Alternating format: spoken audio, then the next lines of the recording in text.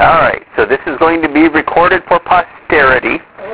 So if you ask any questions, I'll have to repeat the question so that the folks who are listening online can hear it.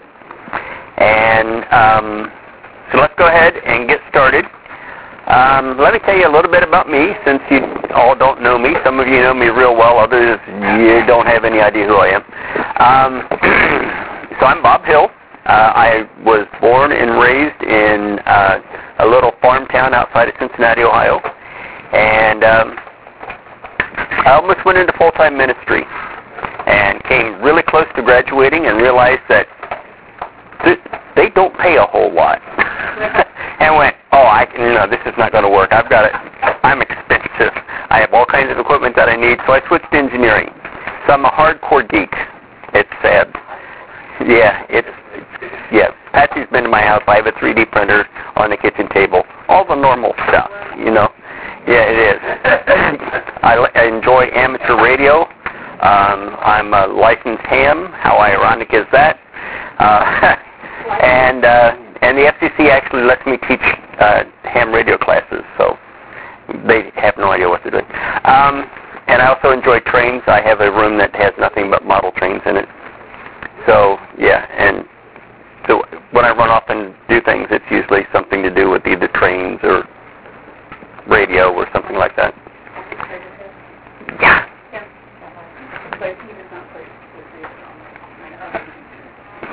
That's it. So, and then, let's see, I was married on February 27th, 1982 to the lovely Mrs. Hill. We refer to her as my best half. And those of you who know me know that's true. Baptist in the West. That's it. So let's go around and have you introduce yourselves. Oh, good lunch. And just tell me, so there's going to be two questions. Who are you? That's the tricky part. So, and then how long have you been attending NOCC? So. Oh. Okay, first. Who I am? Rita Cook. Thank you. And I've been attending NOCC since 1999. Rita Cook, 1999. Okay. Joyce Allen, 1997.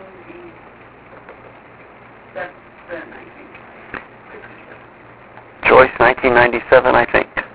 Okay. Sharon Smith, and I am infrequently, I should say, since quite about the same time she started, come in once in a while. Okay. Well, and infrequently, I said. A little more frequently later. Okay, for those of you who are listening to the recording, there's eye rolling and facial distortions. I don't know what it means. We're just going to go with that. So welcome. Thank you. Okay. Mark Stallmaker, attending, working on 3 years? 3 years? That's right. Okay, Mark, 3 years. All right. Yes. Mia? 3 years. All right. My name's Patsy, and I came early 95. Patsy in early 95. Debbie Woodward, attending since 13 years, 2002. Debbie in 2002. Cool. Sounds good. Sounds good. So let's talk a little bit about the class structure. The class starts at 7, and we have a hard stop at 8:30. So if you find that I'm getting close to that 8:30, pull me aside. Go, that's it. Hey, we're done. Because we got to be out of here at 8:30, and that's non-negotiable. The class itself is going to be interactive, and so we want to be able to have questions and answers, and some of the things we want to do is we're also going to have you have homework. And yeah, I know. You now have homework for the Tuesday class too. I know. Drats, big drats. It's not going to be too hard. Well, basically what we want to do is we want to make sure that you understand what 2 Timothy is about and how it applies to you.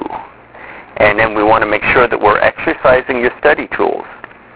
So we want to use this as kind of a lab experience. So if you don't feel comfortable with some of the study tools, outstanding, you're in the right place. Because if you don't feel like comfortable in the study tools, we want to make sure that by the time this class is over, that you have pretty good comfort with the study tools.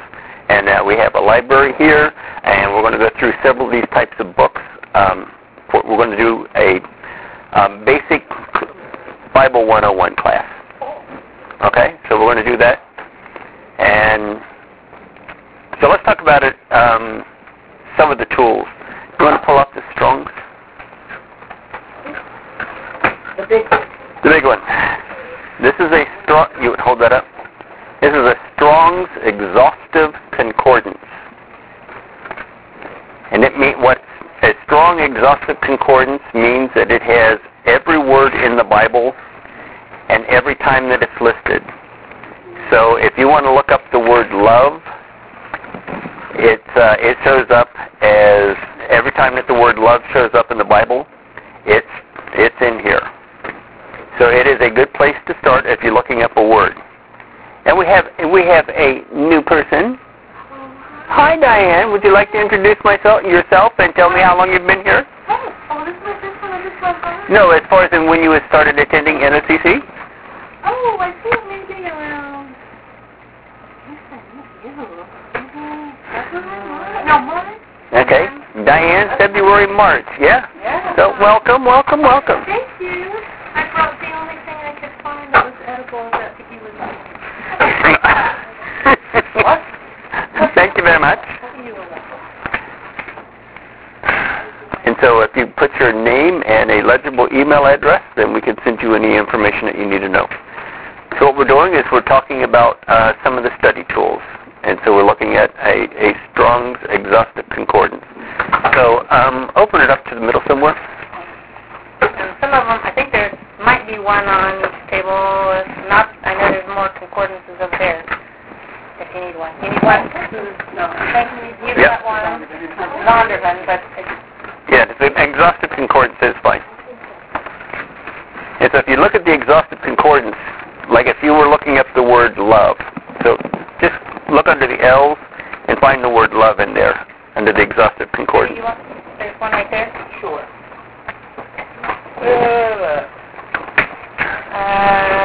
That guy that's kind of beige right there in the middle?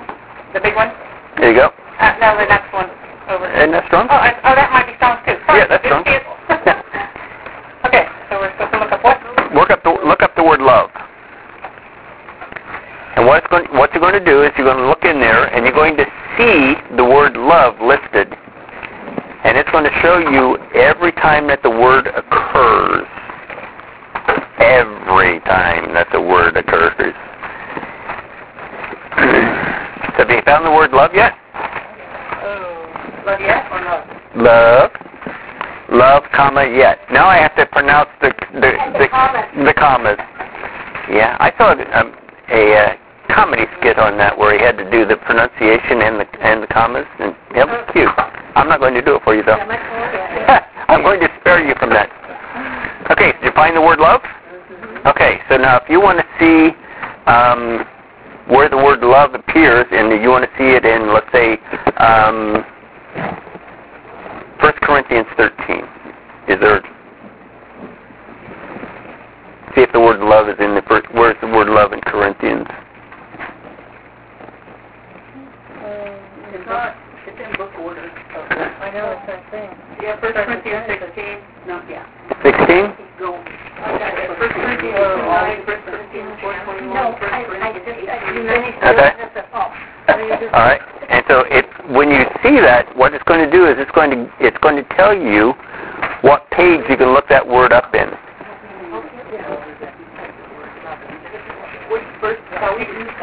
It doesn't really matter. Want to do 2:9? Sure, do 2:9.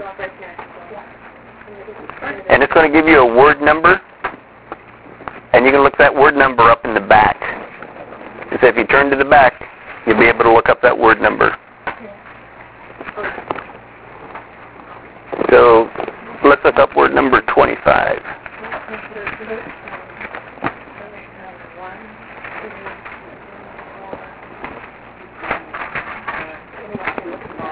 So did you find the word number 25 in the back?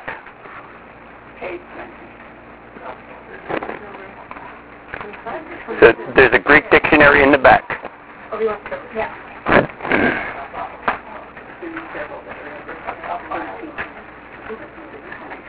What letter were you looking at? 25. We're looking at word number 25.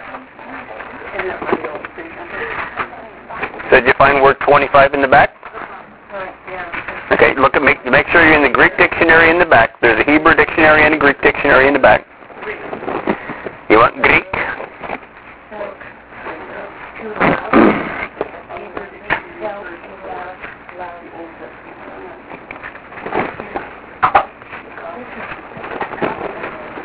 Is there any progress? No.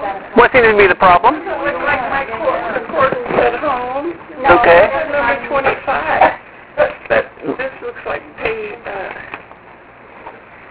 this row here. This is a page. That's a number. It's a Greek word number. This is 25. Yeah. It doesn't seem like it should be 25. It seems like it should be a higher number. No, that's the word number. 25. Is it 29? If you're looking at 1 Corinthians 13. 29. Okay. First 29. 25. Okay. So go back to the Greek dictionary and look up word number 25. Where's the Greek dictionary? Oh,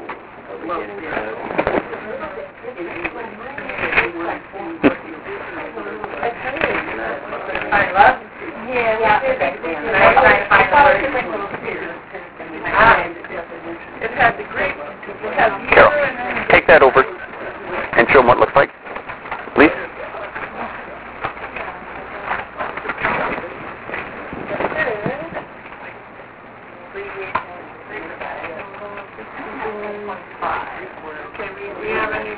Have you found that particular one? Oh, here we go. Here's Greek. Okay, we did. There we go. Now you should have 25.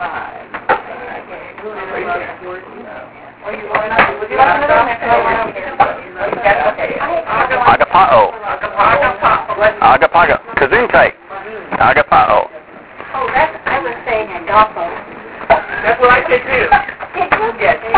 So that was agape? Agapo. So now, if you want to dive into the Greek, I will hook you up with Mr. Randy, and Randy will take you into places of the Greek that you really are going to be terrified to know about. But so this is a word, and is it a brief definition? it is a very brief definition. It doesn't even have the definition. Oh, to love. Yes. So, okay. So if you're looking up, if I have you look up a word, which next week there's going to be words for you to look up. Yeah. And this is a way to where you can get started looking up the words to find out what was written. Because oddly enough, the New Testament was not written in King James. It was also not written in English. It was written in Koine Greek, which is not even spoken anymore. It is now a dead dialect. So when you look at a word, it is a translation. So what we want to do is, hopefully it's a translation. We're going to get into Bibles a little bit more in a minute.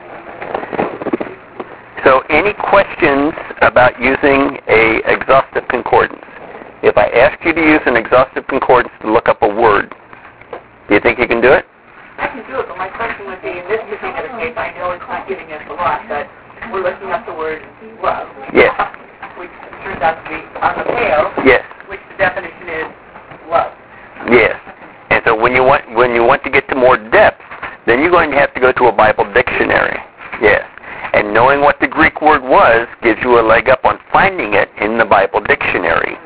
Because if you look up in the Bible dictionary, you work up the word love, it could be one of the 3 different words. So there is a Bible dictionary that you can then go look up the word in more detail. Love or agapeo? Well, it depends on how the Bible dictionary that you're looking at is laid out. So you can look it up with either the Greek or with the English in some. So tell me what yours does. So if it's in Greek, look up agapao. Oh, no, this is... Is it alphabetical? Uh-huh. So you look up agapao? Mm-hmm.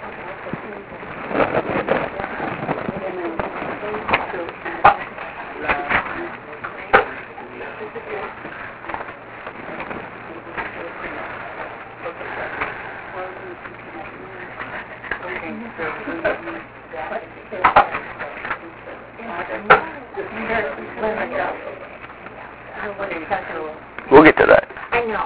I'm glad because I always miss the word. I don't understand. Any luck? And also...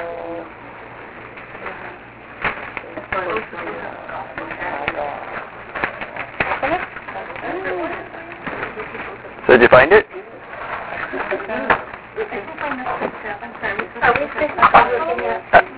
Agapao.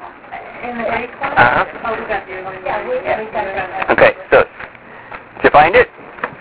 Okay, so there are all kinds of several different Bible dictionaries. So this is, Carol, hold this up, please. This is Little Kittle. There is obviously a Big Kittle. You don't want Big Kittle. Little Kittle will overwhelm you. There's a ton of information. There's just lots and lots and lots of information.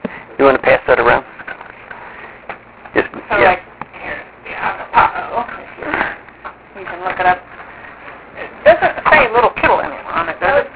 No. I mean, it's by Kittle. It's by Theological Dictionary of the New Testament. one. Okay.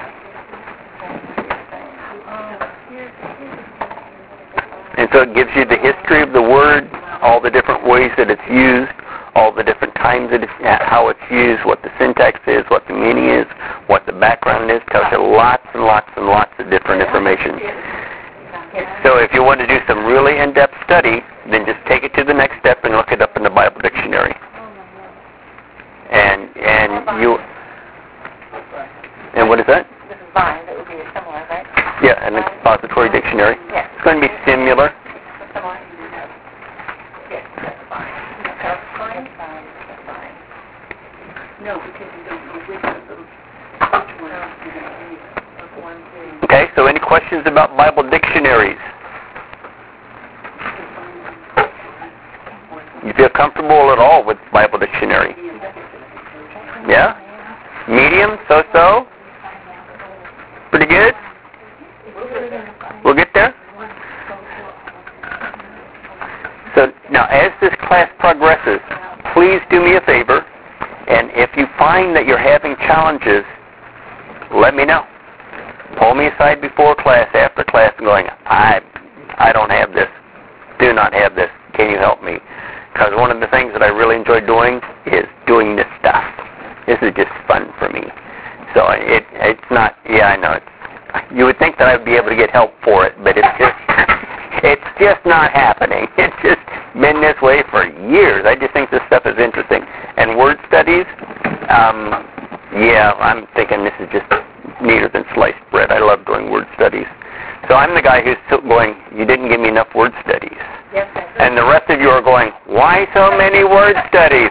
Well, I'm the guy who's going, wait, you only gave me 7? What happened?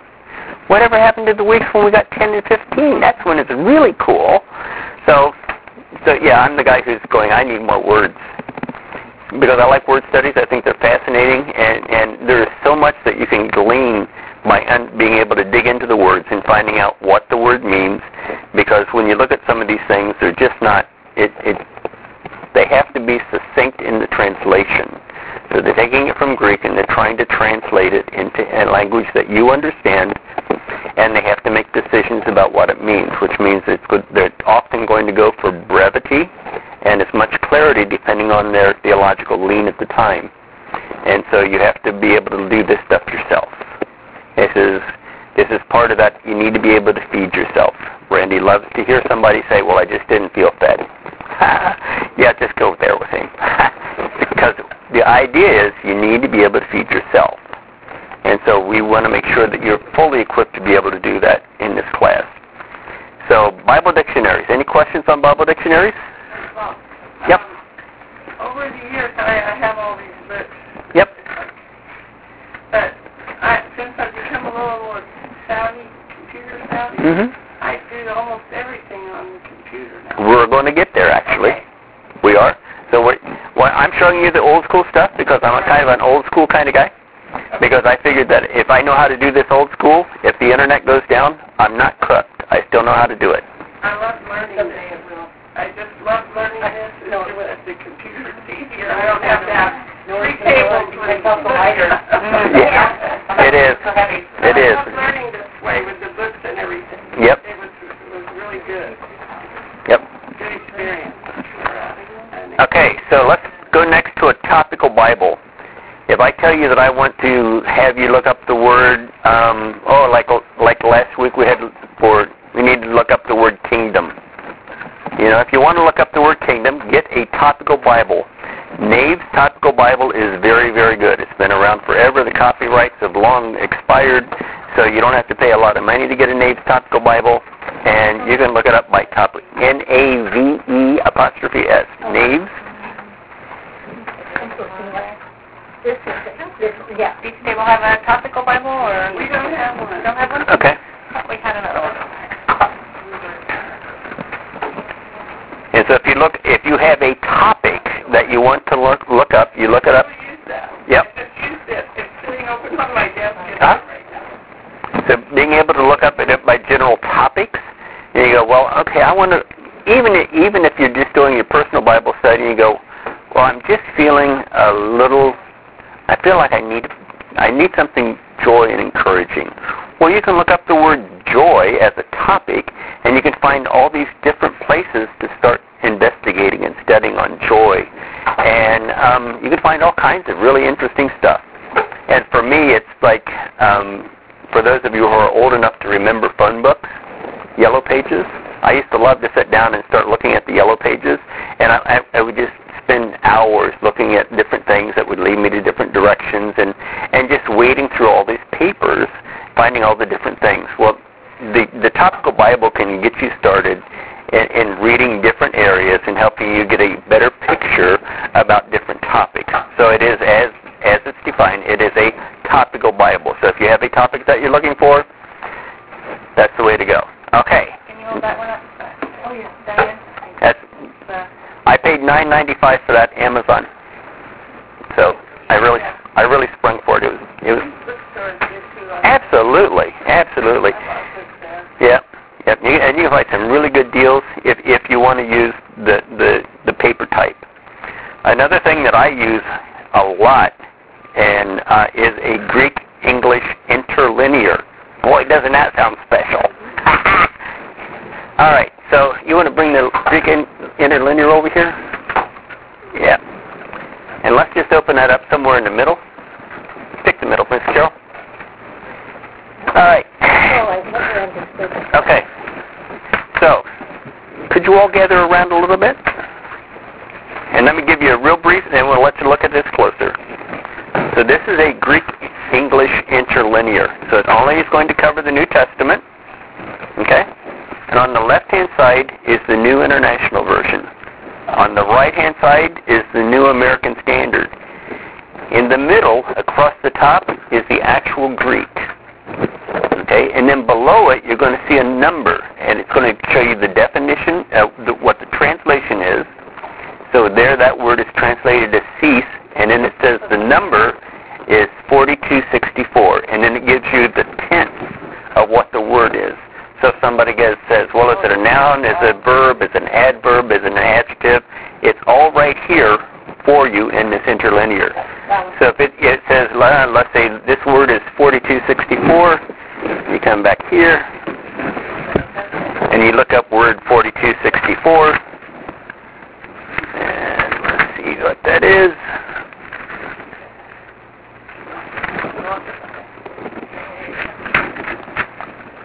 Comes 4264. There's the Greek. There's the word pa'al. It is to cause, to pause, or cease, restrain, or prohibit. And if it's out of 1 Peter 3:10, it is to stop, leave off, desist, or refrain. So it gives you a lot more information. Yeah, because here it's totally the same word, but to pause versus refrain. Mm-hmm. So it's two different. Yep. So depending on the context, it's telling you the little subtle nuances about the differences. And so, and once you have this, again, you can go back to your Bible dictionary, and you can do other things. So the Greek-English interlinear is a really, really nice tool. It takes a little bit of effort to get used to it, but once you get used to it, you'll go, oh, why don't I do it the hard way? So we'll pass this around. Yeah. It is. The Bible Hub. Bible Hub is a big one. That's Yeah. I'm getting awfully full of this. I like those. Yeah.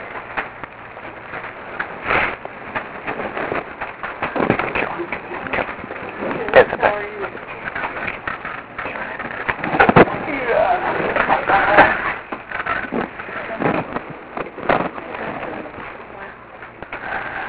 Really, then you don't have to lift weights after you down for a while.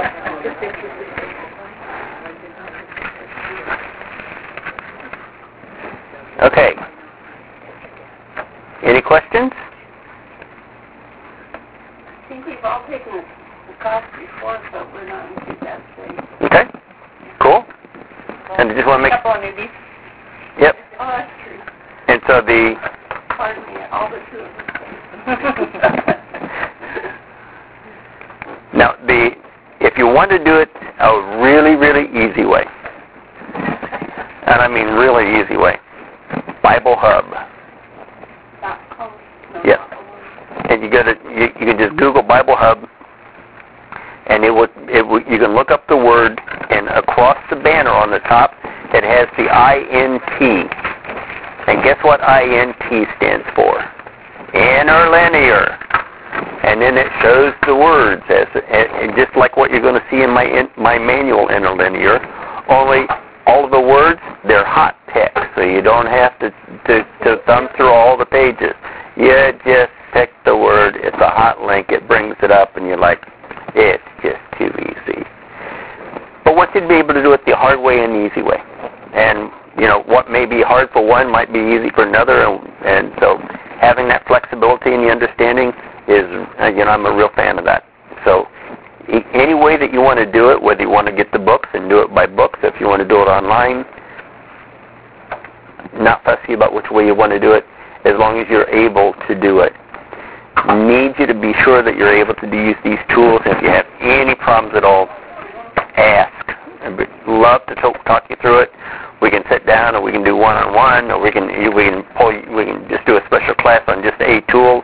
If you go, well, this is making me nuts, I don't understand this, how do I do that? We can sit down, we can pull you aside, we'll just do, whatever you need to do. Fair enough? All right. So let's talk about the New Testament in general. So the New Testament was written in Koine Greek. It was also known as an Alexandrian dialect, and it was used about 2,000 years ago. So there are different types of translations, and there's also paraphrases. I'm going to tell you what a paraphrase is. If you use it, please never tell me, because they are interesting to read, and sometimes they can be enlightening, but they are just that. They are a paraphrase, which means that nobody sat down and actually did the work that I'm teaching you how to do right now. They're sitting down and going, well, I think this is what this means, and they try to put it into common current language. So there's a literal translation.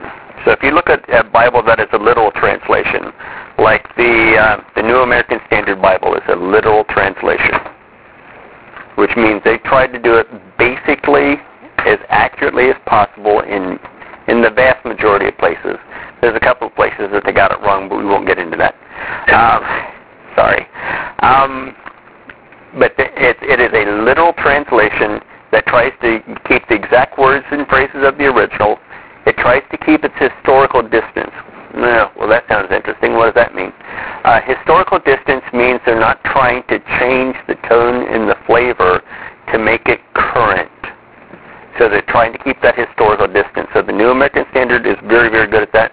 The Amplified is very good at that. So if you want to, and the Amplified translation will actually bury you with words.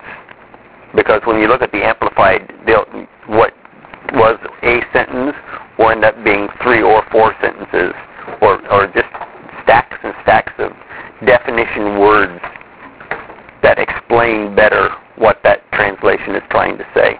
So NASB and Amplified are very, very good literal. equivalent translation. A dynamic equivalent attempts to keep a constant historical distance. So they're looking at trying to find the middle, but making it more understandable. But they update the writing style and grammar, trying to make it more understandable. So the New International Version is a dynamic equivalent translation. Very, very good stuff. It is the recommended what this congregation typically uses when you see things up on the screen and things like that. It's typically the New International. So what kind of differences are we looking at? So Randy has a cute story, and so he gave me permission to pass it along. And it is about a friend of his who had come in from India, and they were going to go get hot dogs. And he goes, "You guys want to go get hot dogs with us?" Because they want to do some American food. And they're thinking hot dogs. And they're going, "What kind of uncivilized creatures do this? You're going to go eat hot dogs. That's just wrong." Where, if he wanted to say the same thing and get the message across clearer, and we're using words that was common to their experience in their culture, he could have said, well, basically we're going to go get sausages, little sausages, and we're going to get them on a roll, and we're going to put mustard on them. We call them hot dogs. The New International Version uses that kind of equivalency, saying, okay, I understand this is what you're going to understand when I say this word. And so it uses that equivalency. Paraphrases, yeah, they just take the idea from the original text. They're not very constrained by what the definition is or any of that stuff. Not particularly concerned about it. They just they want to make sure it's readable, but not very concerned about it being precise. And so when you look at like the Message or the Living Bible, they're not very accurate. Not trying to slam them, but they're just you can end up out in the weeds very easily with them. Sometimes it's used for devotion. Yes. If you're not trying to get a in-depth study out of them. Yes. Yep. And if you're looking for a different perspective, you can look at them, but just use them for a reference. Don't use them for your study. They just it's just not a good thing to do. So there's different types. Like if you look at my New American Standard Bible, I brought it. First of all, it's ragged. It's had a tough life, but I love it. It has the traditional Bible is going to have minimal footnotes. It's not going to have a whole lot of information on it. It's just going to be the Word. You can also get a study Bible. Carol's brought a study Bible. Now, a study Bible has extensive footnotes. And it's American Standard or NIV? That's an NIV. That's an NIV. Yeah, study Bible. It also makes the words really, really small. Yes, it does. Yeah, I looked at the large print. They had a large print version, but that made it really, really heavy. Oh, my goodness. Yeah. It's huge. Yeah. So I used to make fun of my grandfather because he used to sit there and read with a magnifying glass. Okay, it's not funny anymore. Yeah. With my study Bible, I cannot. Yeah, so they use small print, they use really fine paper, but there's all kinds of links and things that you can use and footnotes for the study Bible. And it gives you narrative and cross-references, and you can just dig and dig and learn and learn. So a very, very good study Bible is a wonderful tool to have, especially when you're sitting in a class and you go, wait, what is that? Or if somebody asks you a question and you go, I don't know, but I'll find out. Study Bible is a good place to go look. Well, and I like too, because at the beginning, like if you're starting into it, starting into a particular chapter or a book, it actually gives you the history of, it tells you about what's going on with the author as he was writing this, where he was going, what the setting is, and so it gives you a nice history before you start into that book, which we often hear. Usually Randy will give history when he's talking about something, but when I'm just reading, it's very cool to go to the front and get the history and get a little bit of that background. So Study Bible's very powerful tool. If you need some recommendations, the one that Carol has is a pretty good one because I know the guy who bought that for her. Yeah, it was me. Another thing that you can get is a parallel Bible. And a parallel Bible is going to have anywhere from 2 to 8 translations side by side. And so you can look at that and you can say, here's what it is in King James, here's what it is in New American Standard, here's what it is in New International, here's what it is in Amplified, and you can see them side by side. Now, you can also do this online. So if you go to Bible Hub, you can pick your translation, and at the top on the menu bar you can go to, let's say we were looking at, just for example, 2 Timothy 1:1, and you wanted to see it in 3 or 4 different translations. You bring up 2 Timothy 1:1, and at the top of the menu bar you can pick version, and you can go New American Standard, and you can go New International, and King James, and Amplified, and it just switches them on the fly for you without you having to do anything else. And you can do a compare real fast and figure things out. So any questions about, yes ma'am? I have one. Is there a known difference between the NIV and the King James? There are differences. The King James uses a old English, so lots of these and thous, and there are people who that is their go-to Bible. They just love the King James. I find it. I grew up with the King James Bible because I just didn't know any better, and that was what my dad said was the real Bible, because that's what he taught. So we grew up with the King James. Very difficult to understand. Very difficult to study. It does not flow naturally for me. The New American Standard, I took 3 years of Greek, and I could, if I didn't know all of my translations and stuff and couldn't get it figured out, I could use my New American Standard and it would help me figure it out. It was that good. But it's not real readable. So if you're looking for something that's real readable, the New American Standard, you're going to look at it and go, I think I got it, but not real sure. The New International, much more readable, but not quite as accurate. So, yeah, it's a trade-off. It is. And that's why when you look at my Mounts and Mounts Interlinear, it's got NIV going down one side, NASB going down the other side, and Greek down the middle. And that's just the way that I like it. I can read it easily, find it the translation accurately, and then look up specific words in the middle. So, pretty powerful. But again, you can do all of that online. Okay, any questions about the Bible 101 or the tools or any of that stuff? You're all up to speed and good,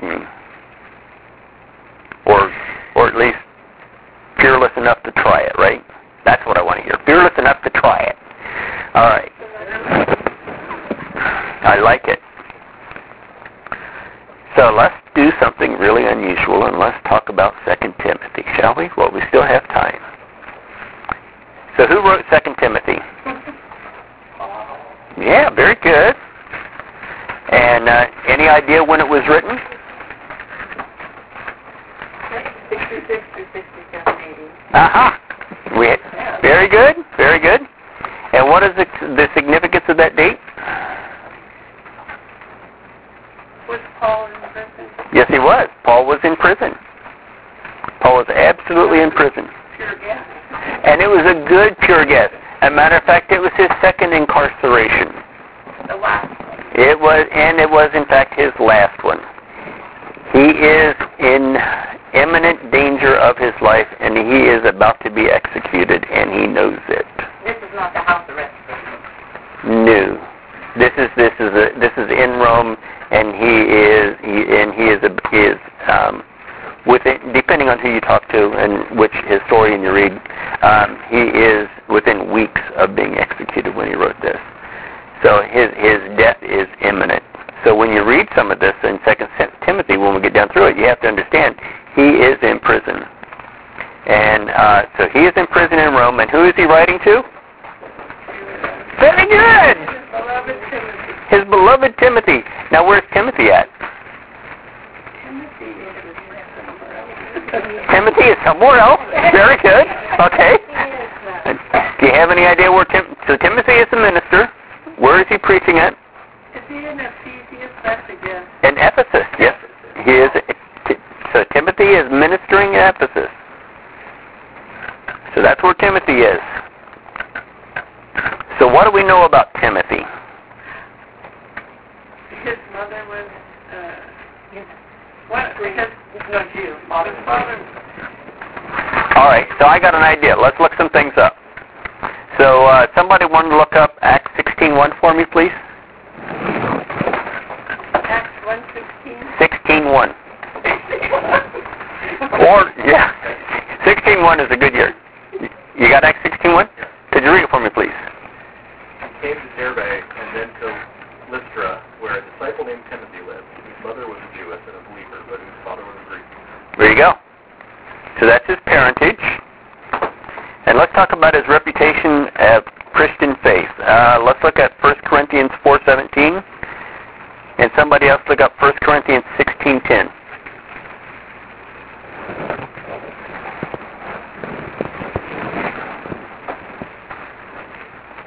Who's got 1 Corinthians 4:17? Anybody?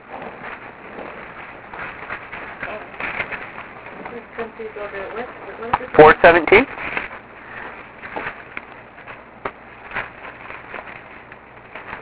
For this reason I'm sending to you Timothy, my son, whom I love, who is faithful in the Lord. He will remind you of my way of life in Christ Jesus, which agrees with what I teach everywhere in every church.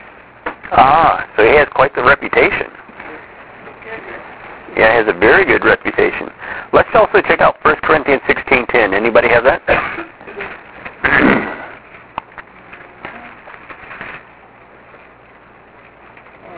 If Timothy comes, see to it that he has nothing to fear while he is with you, when he is carrying on the work of the Lord, just as I am. Okay. So Paul definitely trusts him. He has a very good, solid reputation and speaks the truth. So let's see what Timothy did to become Paul's companion. Let's look at Acts 16:3. And somebody else, if you could look up 1 Thessalonians 3:2. So Acts 16:3.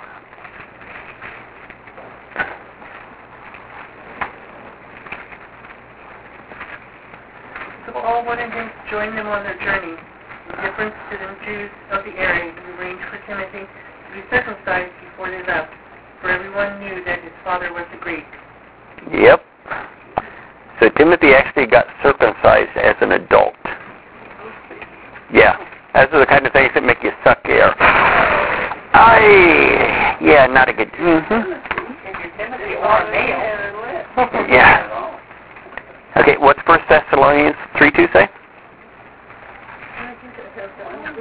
Timothy, who is our brother and co-worker in God's service, and spreading the gospel of Christ, to strengthen and encourage you in your faith.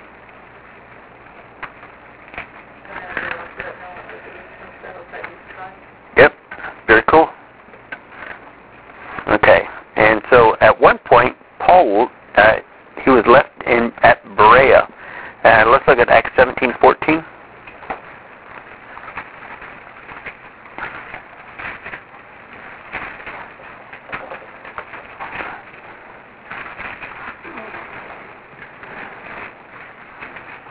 The believers acted at once, sending Paul on to the coast, while Silas and Timothy remained behind. Yep. So they left Paul. Paul left them at Berea to work. Now, where am I finding all this information at? Your topical Bible. Outstanding. Yes. So if you look up the word Timothy in a topical Bible, you can find all kinds of different information about Timothy. What are we looking for? Where's me who left hers in the car? No, that one. Thank you. I should have put my glasses on. Maybe I could have read. Thank you, Carol. Oh, that's inky print. We're talking about one of the Bibles here, so looking at it, and it's like, I think I need a microscope for that one. You have a magnifying. All right, so let's skip forward just a little bit. If you want more information about Timothy, check out your topical Bible. So look up 1 Timothy 1:3. And what does 1 Timothy 1:3 tell us?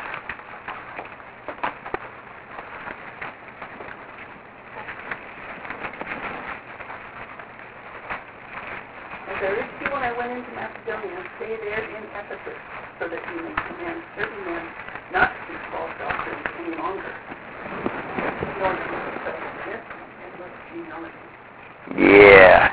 So that's when he was first sent to Ephesus for this ministry. And if you were in the 1 Timothy class, you understand some of the background of what was going on. Was anybody did the 1 Timothy class? And what did you learn in 1 Timothy class about what was going on in the area of using? Ring it. The Judaizers Uh-huh. teaching circumcision, Yep. be circumcised to Yep. become Christians, Yep. none other things. And so this was all stuff that Timothy was sent there to say, okay, here's what's really important. You know, it's not about myths, it's not about genealogies, it's not about who your mom was and who your dad was. This is what is the important stuff. And so that's what this was about. So let's talk about the political background, what was going on just before this. So what happened in AD 64? Anybody? No. Rome burned. Yeah. Is that in the Bible? No. Okay, so we'd have to have some brains like you have in order to know that. Or you have to know where to look, because So that's where looking up all this information becomes nice, where you can look at some of your tools. I love the historical. Yeah. And so you can find out that AD burned in AD 64. Rome burned in AD. Yeah. Rome burned in AD 64. Playing the fiddle while it burned? Well, I was hoping that someone would ask that. All right? Oh, yeah. I'm going to join her together. Exactly. So first thing, when was the so let's back up. Let's cover this. When was the fiddle when was the fiddle invented? I don't know. 180. 1500 Wow. in Italy. Okay. So the fiddle had not been invented yet. Was Nero in town when Rome burned? Probably not. No, he was out in the chalet about 30 miles away. I wonder why. So when he was not in town when he was not fiddling, so we can rule that out. Which I thought was fascinating. It's like, really? I saw that in the movie. It had to be true, right? Yeah. He was fiddling around. See, that's what I always thought. I thought it was just... Well, and that is a more accurate of what was actually happening is he was fiddling around, but he wasn't on a fiddle. See, now the interesting part is, and I find this whole stuff fascinating, so I'll try not to digress too far. But when this happened, there was a historian who was a young man living in town at the time when Rome burnt. And he was not a fan of Christianity. But he was there and he saw this happening, and he saw people who were saying that they were burning the town under the orders of the king. And he heard them saying, well, we have to. What they were doing probably was they were using it as an excuse to loot. Because Rome didn't have a king. They had an emperor. They had an emperor, yeah. Same thing. Yeah. Would you say it's interchangeable? So it was an emperor to be proper. And so they're saying that the emperor told them to do it. They were just using it as an excuse to loot. And so it took on this whole thing. And when the town burned, after it burned, then Nero came in and said he turned it into this really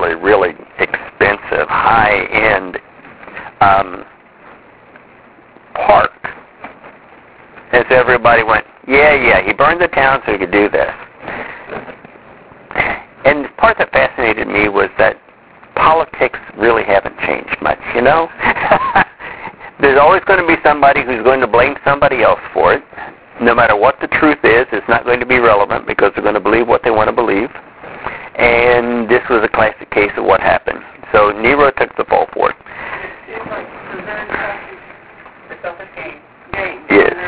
Yes.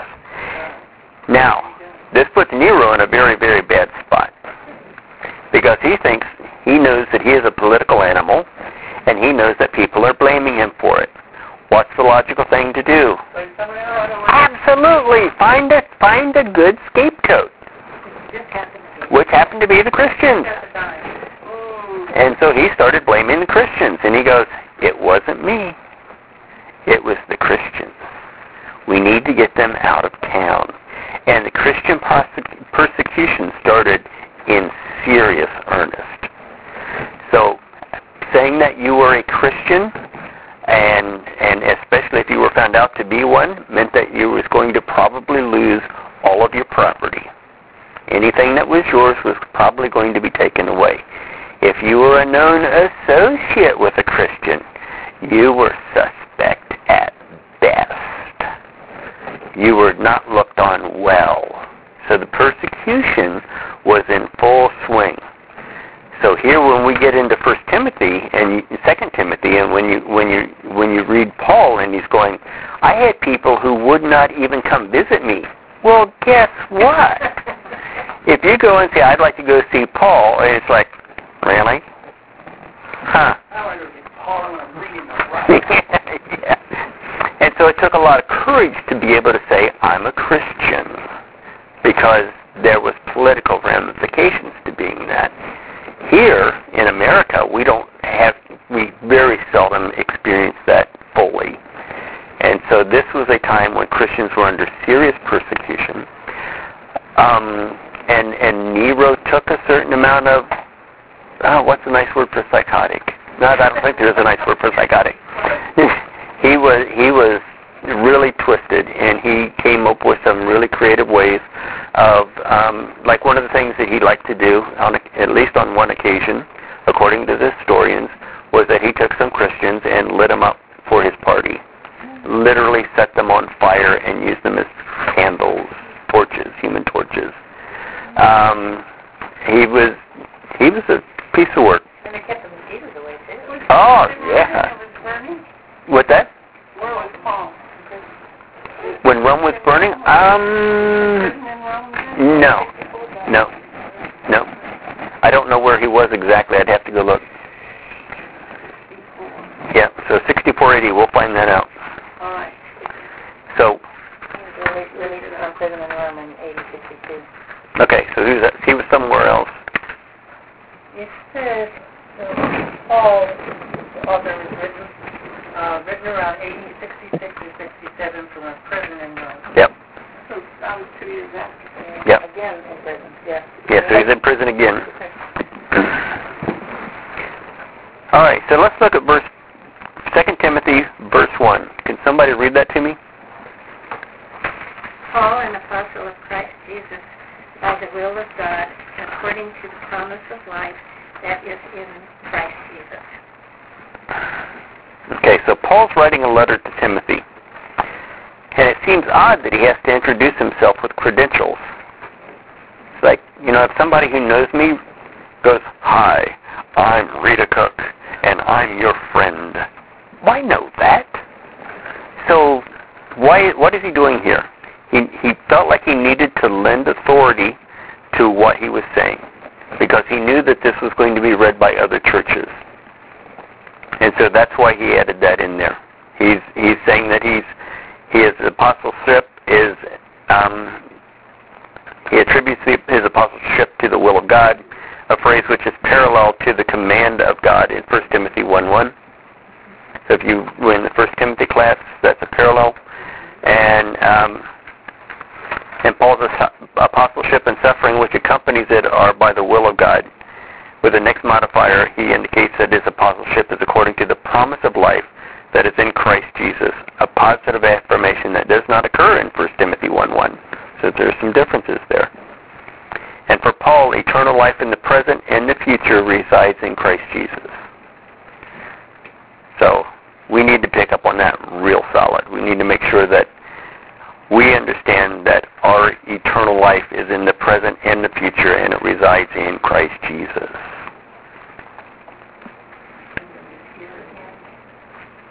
Yeah, exactly. It's now and then. So somebody read verse 2 to me, please. Timothy, my dear son, grace and mercy to you from God the Father and Christ Jesus our Lord. Cool. So, my dear, that is agapatetos, and it is an adjective, and it means divinely loved one. Sound familiar from that word that we looked up earlier, agapao? This is agapetos, divinely loved one. And it's in contrast to 1 Timothy 1:2, where he talks about it being my true son in the faith. And this note of intimacy, it's adding important emphasis to Paul's call to Timothy, saying, I need you to endure these things that are coming. Because it's coming. Based on the political ramifications that we've already talked about. Bad things are coming. There's going to be tests. There's going to be trials. And he's telling Timothy, you have to stand firm. You have to endure the suffering. And it's there and ready. You need to endure it. Verse 3, please. Thank God, whom I serve, as my forefathers did, with a clear conscience. As night and day, I constantly remember you in my prayers. Okay, so Paul normally follows the greeting in his letters with an expression of thanksgiving. See, if you look at 1 Corinthians 1:4-9, or Philippians 1:3-11, there's examples of these extended greetings. The only exceptions to this pattern is 1 Timothy, Titus, and Galatians. He doesn't do the extended greeting there. And Paul doesn't really specify the nature of his thanksgiving to God. Is it for a gift of his ministry? Is it for the promise of life in Christ Jesus? Or is it for the sincere faith of Timothy? Sounds like he's thanking God for Timothy. Yeah. And I think any of those are probably valid, but it's not real clear. And Paul connects his service to his forefathers. And forefathers is pragonos. It's a noun, and it means ancestor. And so that when he's talking about his forefathers, that's what he's talking about. It's that continuity of his faith. And that the idea is that it goes through all believers. So as a Christian, we are part of that heritage. It's, for those of us who are old, we need to be passing it on. And for those of you who are young, you need to be learning it so you can pass it on. It is a process of passing it on. And so being part of that process is really important. That's why we have our discipleship that we want to make sure that we're focused on, and that we have our core values that we're taking care of and that we're looking at and saying these are the things that are important and that you need to be able to do. You need to be able to study. You need to be able to learn these things. You need to be able to teach these things and talk about them. And so this is all part of that, being able to pass it on. And Paul's thanksgiving becomes one of intercession for Timothy. He's constantly remembering Timothy in his prayers night and day. And the interesting part is that when he uses the word constantly, it's the same word that he uses in 1 Timothy 5:5, where he's saying you need to be constantly watching out for your widows. Same word. So how about verse 4? Longing to see you, even as I recall your tears, so that I may be filled with joy. Yeah, that sounds a little strange, doesn't it? That's like, so in this culture, it's kind of hard to understand a guy crying. It's like, what? I don't know how that fits. But in this culture, we can't take our culture and put it on their culture. And so, some suggest that Paul is referring to the farewell to the elders at Ephesus on his trip to Jerusalem from Acts 20. Others suggest it was because, when Paul left Timothy on his way to Macedonia, and the latter is probably the more likely option of why there were tears. Questions so far? Not yet? Okay. Let's look at verse 5. Somebody read that for me, please. I know that you sincerely trust the Lord, for you have the faith of your mother Eunice and your grandmother Lois. Okay, thank you. So Paul remembers Timothy sincere. So what the word sincere is anupakritos, which means not a phony. Not a phony. Not a phony. It's not fake. It's real. So there's a richness to it that you don't get if you just read the word sincere. Are you sincere? Yeah, I'm sincere. Well, no, it's more than that. It's being not phony. It's being legitimate. It's being earnest. Yeah, exactly. Genuine. So this faith first lived in Timothy's grandmother Lois and his mother Eunice from Acts 16:1. And their expression of faith was Timothy's heritage, like Paul's heritage from his forefathers. Yeah. I think it's because for me, defining the thing, Paul's forefathers in terms of ancestry, their faith was in God. It was not a Christian faith yet because there was no Christ yet. Yes. So it's the fact of having trustworthy faith, not just a Christian faith. Yes. That actually makes sense, doesn't it? I mean, the generations that he's talking about with Timothy is that those women had to be fairly new to faith as well. And maybe Timothy was probably a young man, so maybe they came to faith before he was born.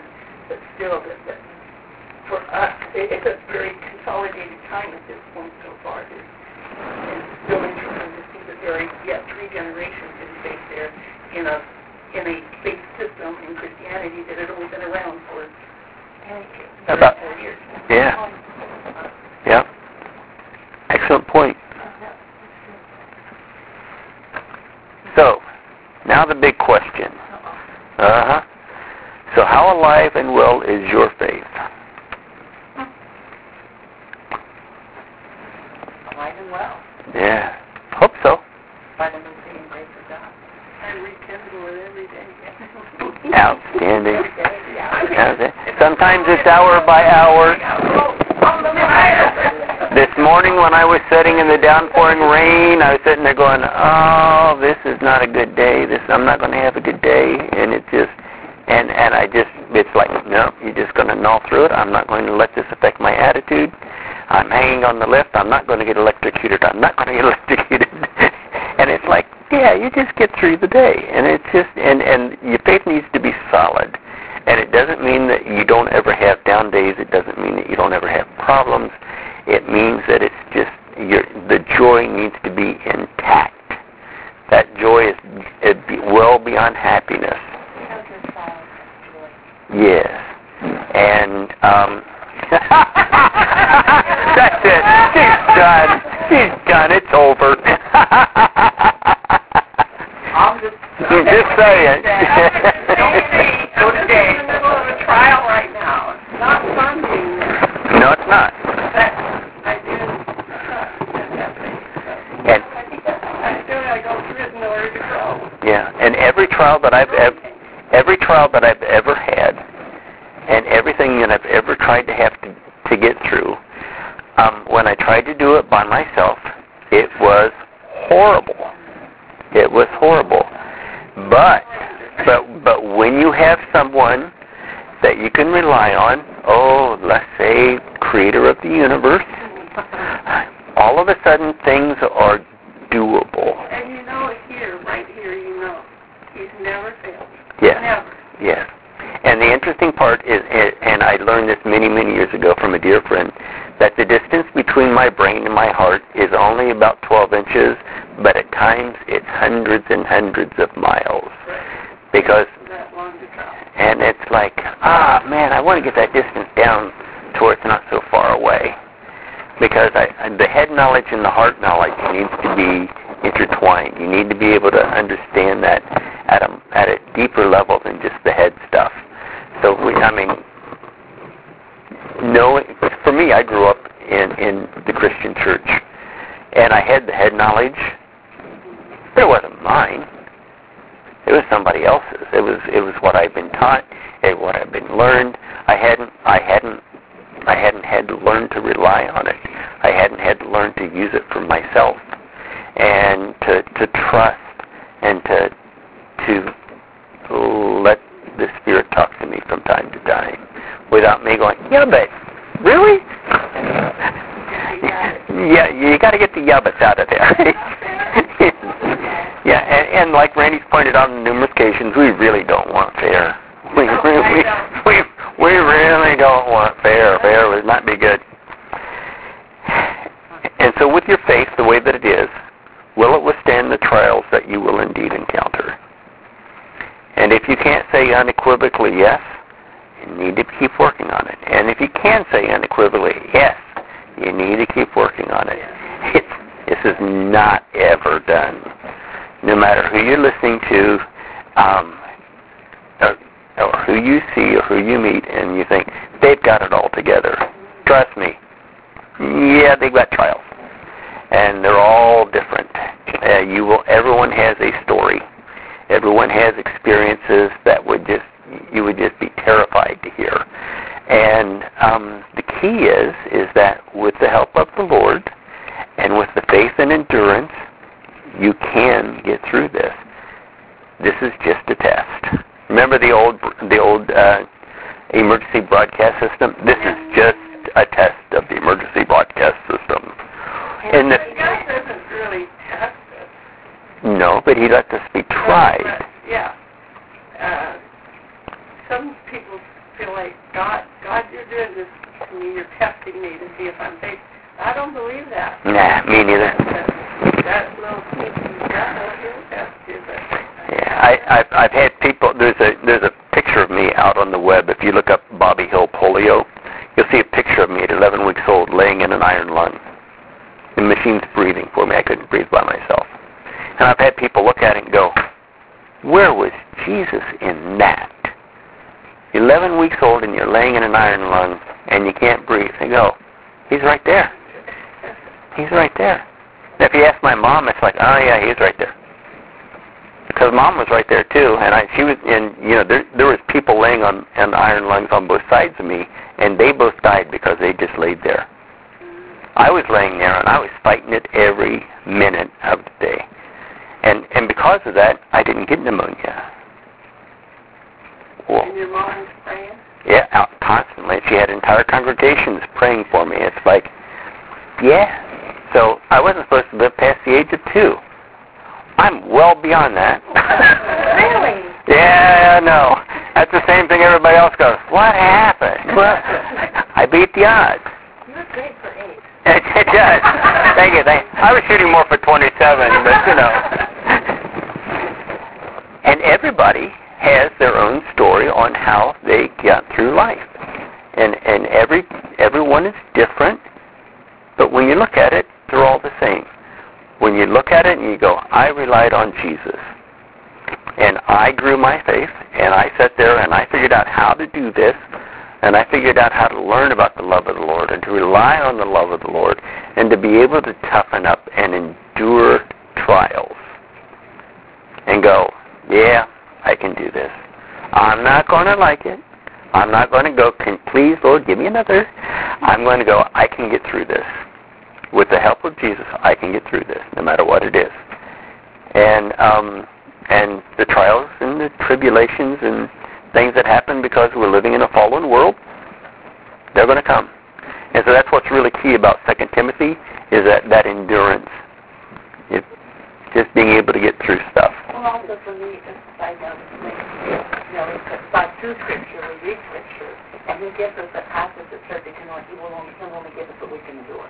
So knowing that from His Word, I can go go through that because I know you know that that's all I can handle this. Mm-hmm.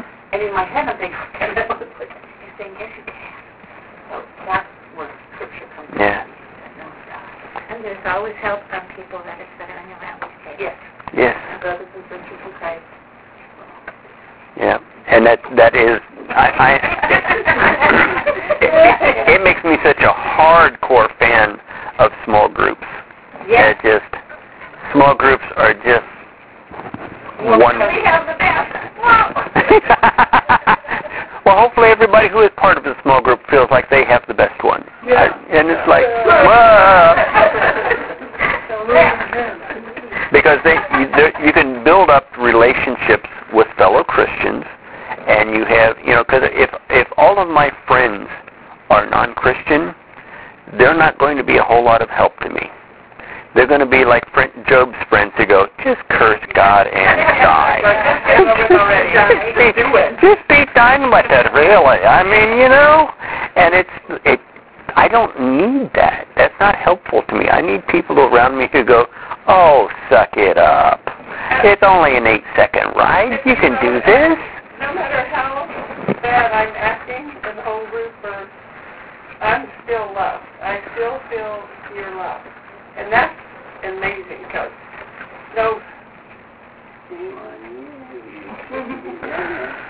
they just love you right through it. And I think that's how Christians help each other.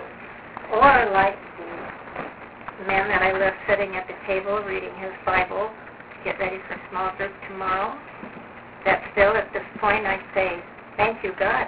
Yeah. Thank you, God. Yeah.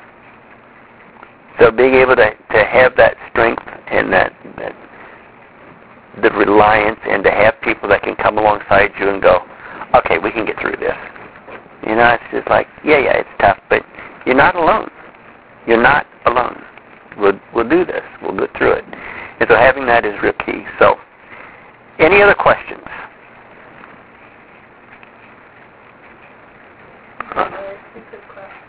There are no such thing as stupid questions. I might give you a stupid answer, but there's no such thing as a stupid question. Why was he writing? Why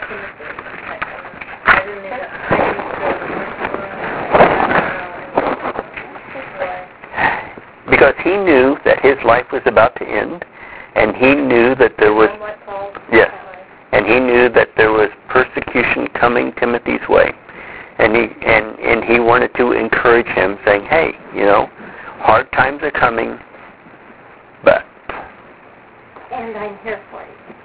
He's telling him, I'm praying for you. I'm here for you, even though there's this massive distance between us.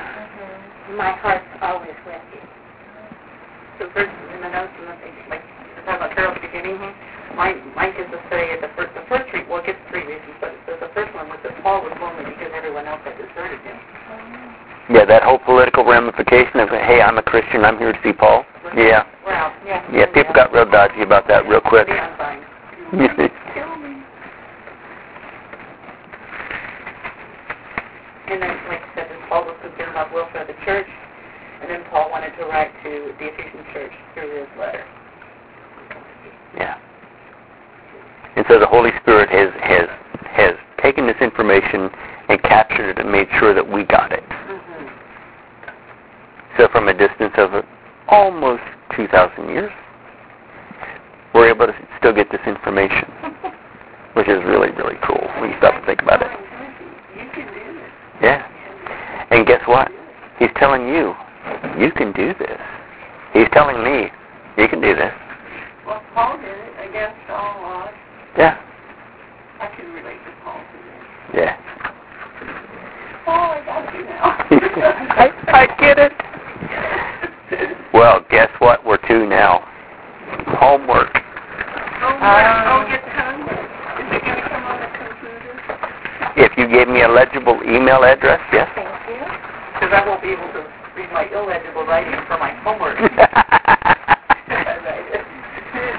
know my name, and you got my email address. Etsy Pay. At AOL. Okay. Want hard copy go there? Or not? I'll take one because it takes all the rest of that.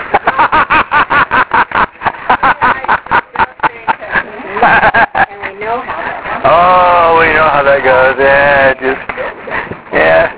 I've seen my typing skills. You're right on target. Yep.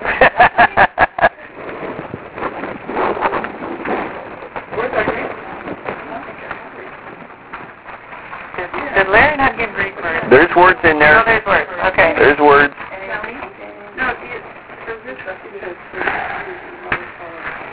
Oh, that was in there. Okay. Anything else? All right. How about if we close in prayer? Would that be okay? Okay.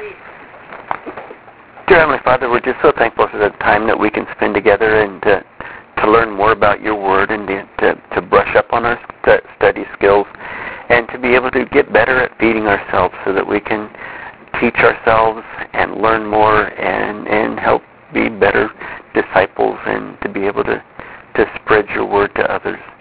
Father, we're just so thankful for the time that we can spend together and do this, and that we live in a country to where it's not a problem for us. We thank you for the facilities to be able to do this in. And Father, I personally pray for each person in this room to be with them during this coming week, to strengthen them, to encourage them and guide them and know that they will be prayed for daily. These things we pray in Christ's name. Amen. Amen. Thank you, Bob.